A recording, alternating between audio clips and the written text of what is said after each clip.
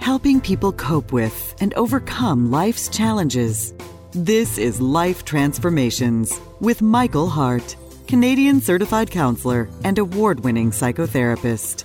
Hi, this is Michael Hart of Elim Counseling Services, and I want to thank you for joining us on this episode of the Life Transformation Radio Show. Today we have another interesting show lined up for you. Today's show is about the importance of hope. Today we'll be talking about hope, and the Bible has a lot to say about hope. In Jeremiah 29 verse 11, for example, God says, "I alone know the plans I have for you, plans to bring you prosperity and not to destroy you, plans to bring about the future you hope for."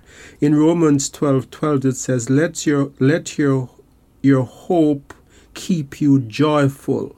Be patient in your troubles and pray at all times. So we will be discussing the importance of hope, and with me in studio today is Melissa Waggett, and as usual we'll be doing this in a question and answer format, and Melissa will be asking some questions about hope, and hopefully I will be able to answer those questions in a way that will make this show meaningful. Melissa, welcome to the Life Transformation Radio Show. It's very good to have you back in studio with us today. It's always great to join you, and I'm excited to discuss this topic. And I hope, I had to throw my pun in there, the listeners will get a lot out of it. I know each week when we discuss these topics, I always learn something. It's always exciting for me to sit in studio with you, Michael, pick your brain, and discuss these topics that people probably have thought about, but maybe not into the depth that we'll discuss today. So I'm looking forward to talking to you today.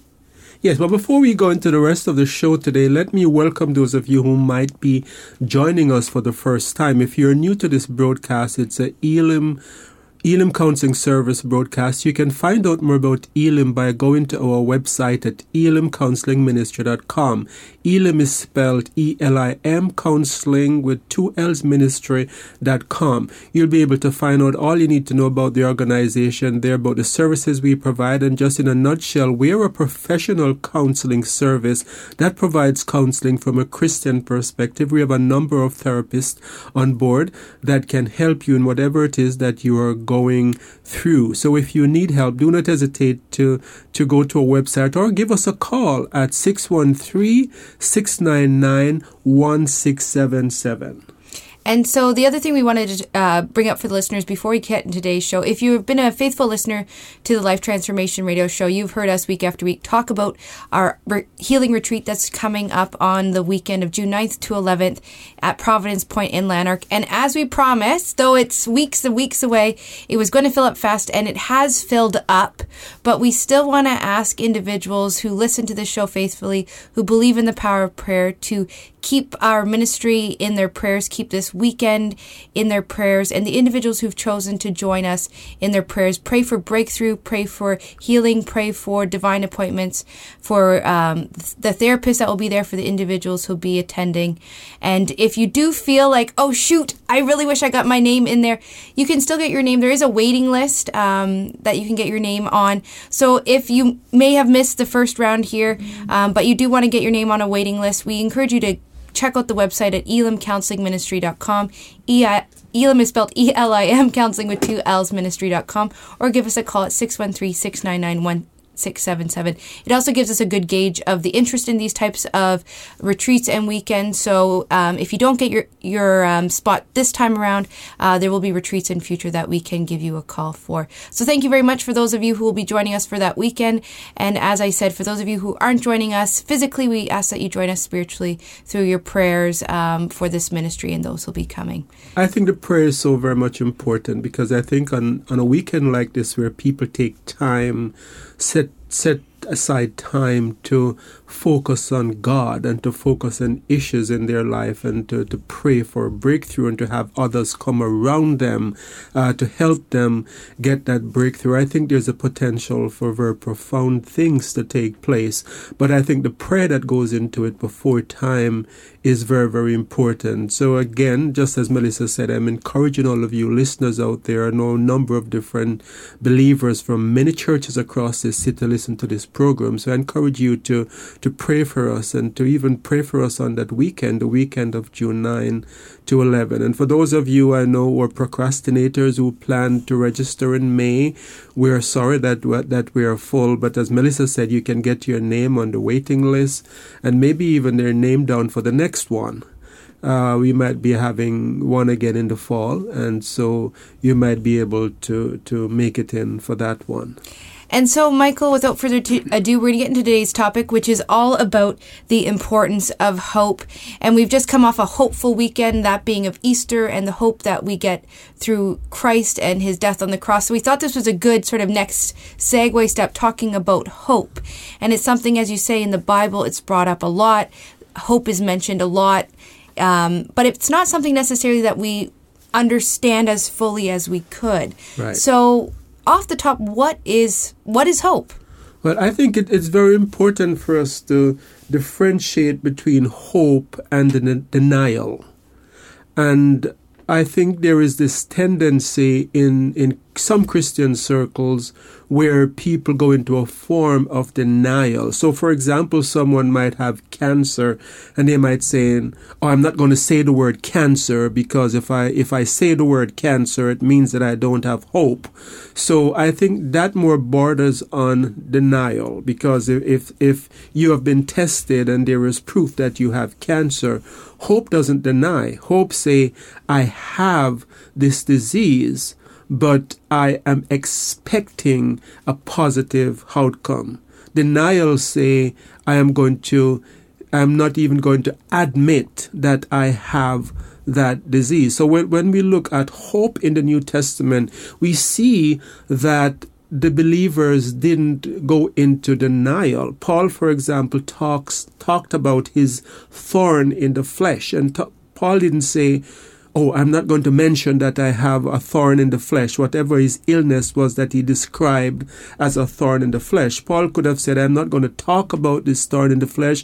I'm going to pretend that I don't have this thorn in the flesh. But no, Paul admitted that he had this thorn in the flesh. He also admitted that he prayed 3 times for God to take it away, and that the answer he was getting back from God is that God was not going to remove this ailment from him, but that through his weakness, through Paul's weakness, God's strength was going to be made evident in his life. So that is a very good picture of hope, because what Paul is saying is that I have this ailment.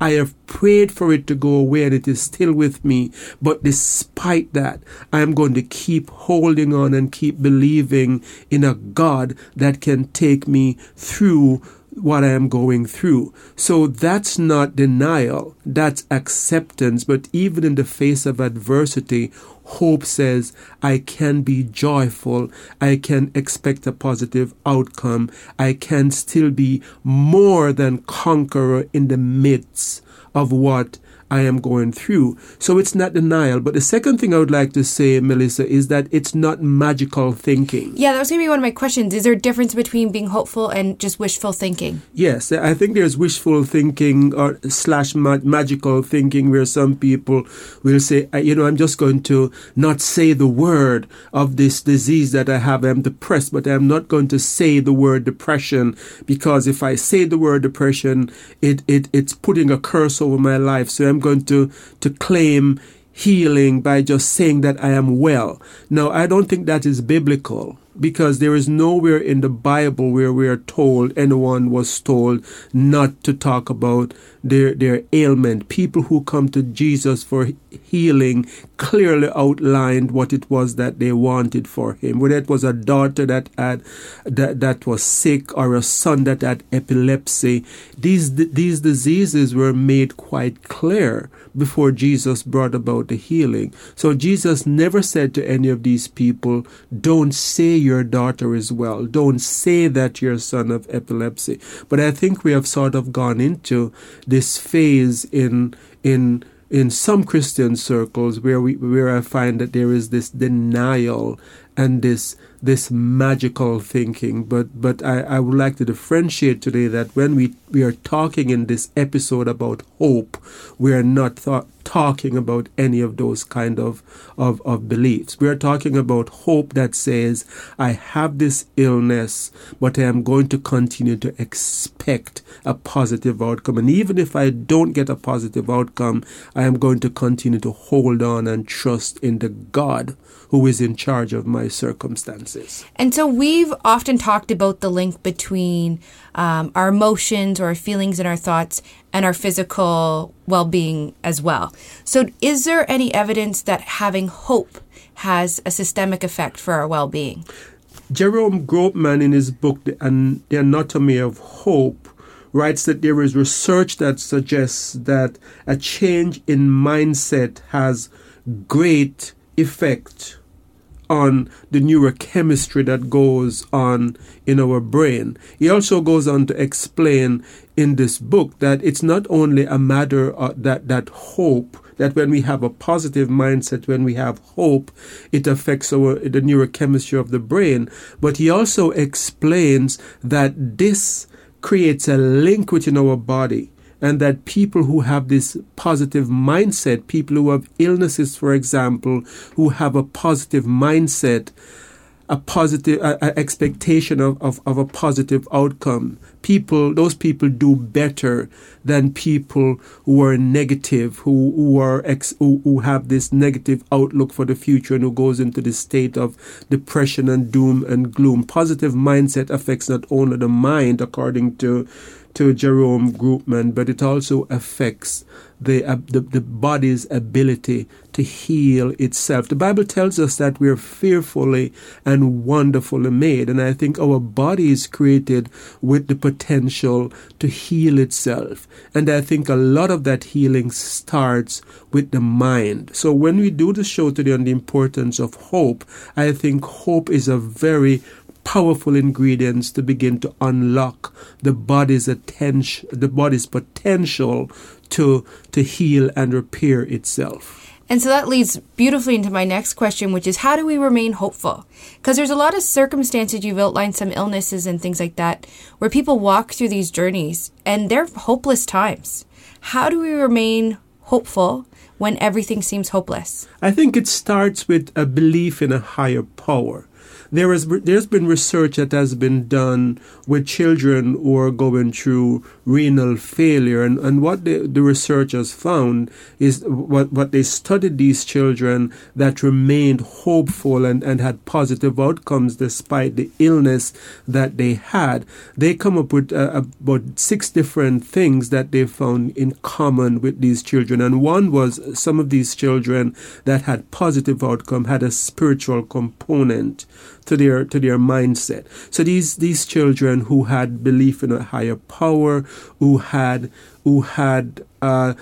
spiritual practices that they engaged in, such as prayer, Bible reading, the research shows that this belief, this connection to something bigger and greater than yourself, a belief in God, is a very powerful ingredient in bringing about hope. And I think that reflects well in the earlier story you outlined about Paul, where because of his faith in God, he was able to pray about the thorn in his body, but even when he wasn't getting the answer he probably wanted, he still had that hope to persist because he had his faith in a higher power. Absolutely. And I think the next thing that is very, very important in this study with the children with renal failure is that these children also, the children that fared better than their counterparts, they found that these children were able to maintain a sense of their identity.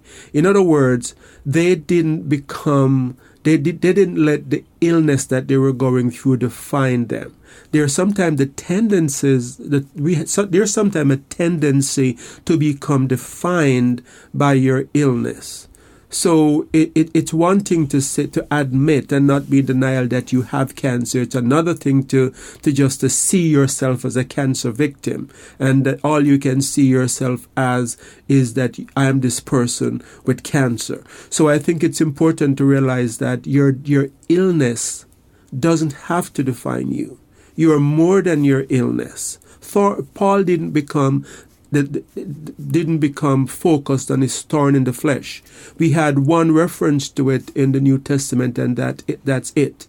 If he had allowed that to define him, then we would have had maybe half of the New Testament would have been Paul talking about his thorn in the flesh and how I can't get over this thorn in the flesh. So it's very important as we go through challenges in life, as we are hoping, that we realize that we have to maintain our identity. Don't let your illness shape your identity. Don't let the challenges that you're going through in life shape your identity. You have other identity outside of that illness. You are still a child of God. You are still a father. You're still a mother.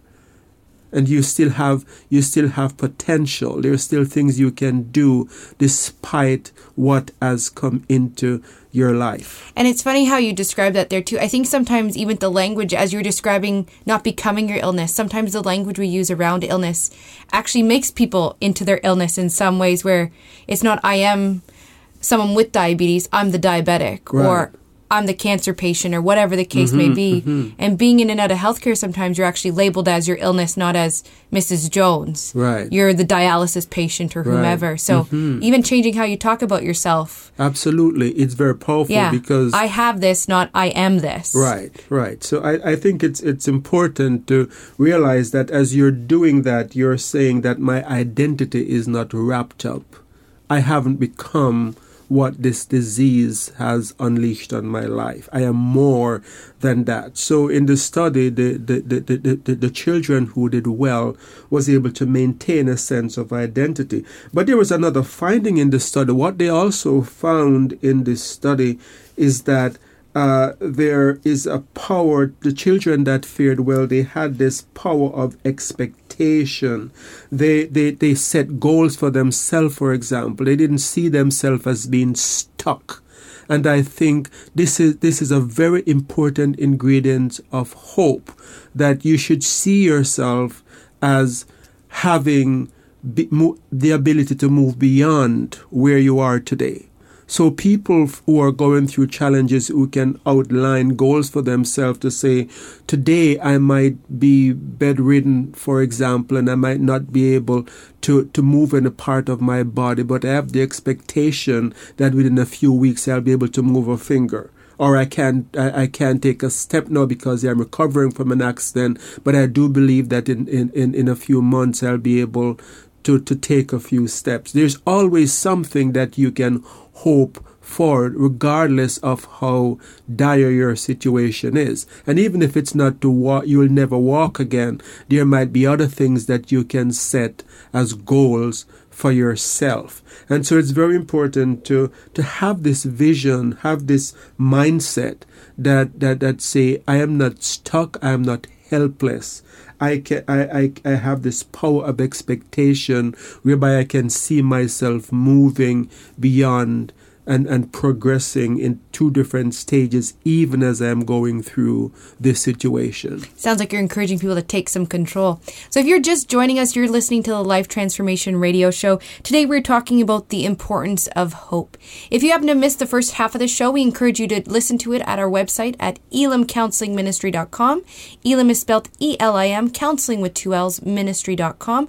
Or you can give us a call at 613-699-1677 and you can get a taped copy. So, Michael, you're just in the process of outlining some of the ingredients, let's call them that, right, for someone to be hopeful in some less than ideal circumstances, let's call them that. Yes. And you just finished talking about people claiming power as a way of maintaining hope. Yes. What other things can people do?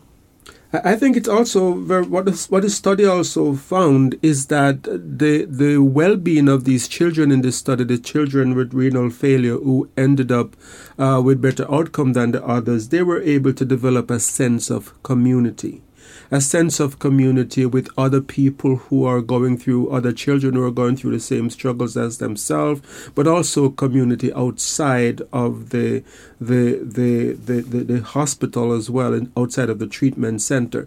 And so I think that a sense of community is very, very important to our well-being. So it's important to develop this sense that you are not alone. When we are going through challenges in life, it's very important to be able to surround yourself with people who can pray with you, people who can help you when you might have your bad days, when you're not able to be positive, people who can pick you up and say, you will get over this, or even if you don't get over this, there are things that you can do, and there are ways in which you can look at your situation in a more positive light, because sometimes the best of us will have bad days, and it's important to be able to have this sense of community. So when the Bible tells us that, for example, we are not to forsake the assembling of ourselves, even more so as the evil day approaches. It's another way of saying that the tougher things get, the more we need to have community.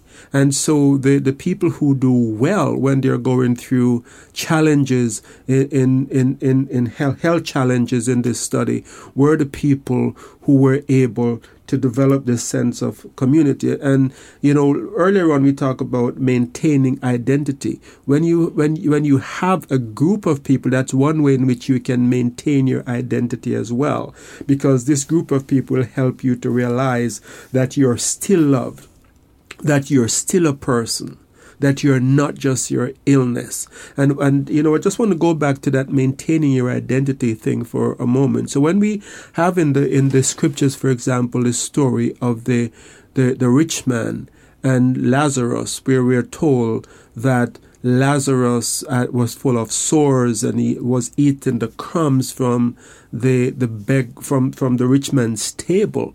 What is important in that story is that Jesus gave this poor man an identity.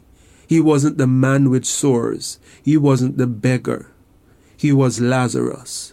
And so it's very important for us to, if we are going to hope for better, to maintain our identity. And we talked about maintaining the spiritual component, attending to spirituality and spiritual discipline as the studies found. And we talked about the power of expectation, setting goals and expecting positive outcomes. So is there anything else we can do as we're going through those circumstances that helps us maintain hope? Sometimes you think about people trying to learn from their experiences or gaining wisdom through going through these things. Does that lend itself to having hope? Absolutely. I think there is a sense in which we can become broken by what we're going through, or it can make us more powerful. We can learn from it. Paul talks about in all these things we are more than conquerors. And so there are some people who have been through horrendous times, and instead of lying down and feeling sorry for themselves and moaning over the calamities that God has brought into their lives, they have turned that into wisdom, where they can now, out of that experience, be a source of wisdom for other people. And so the research also found that people who develop wisdom out of their situation end up faring better than the patients who didn't learn from their experience. So whatever it is that you're going through, you can become a resource for others, because there will be others in the future who will be going through what you're going through. And you will be that resource that can say, I have been there.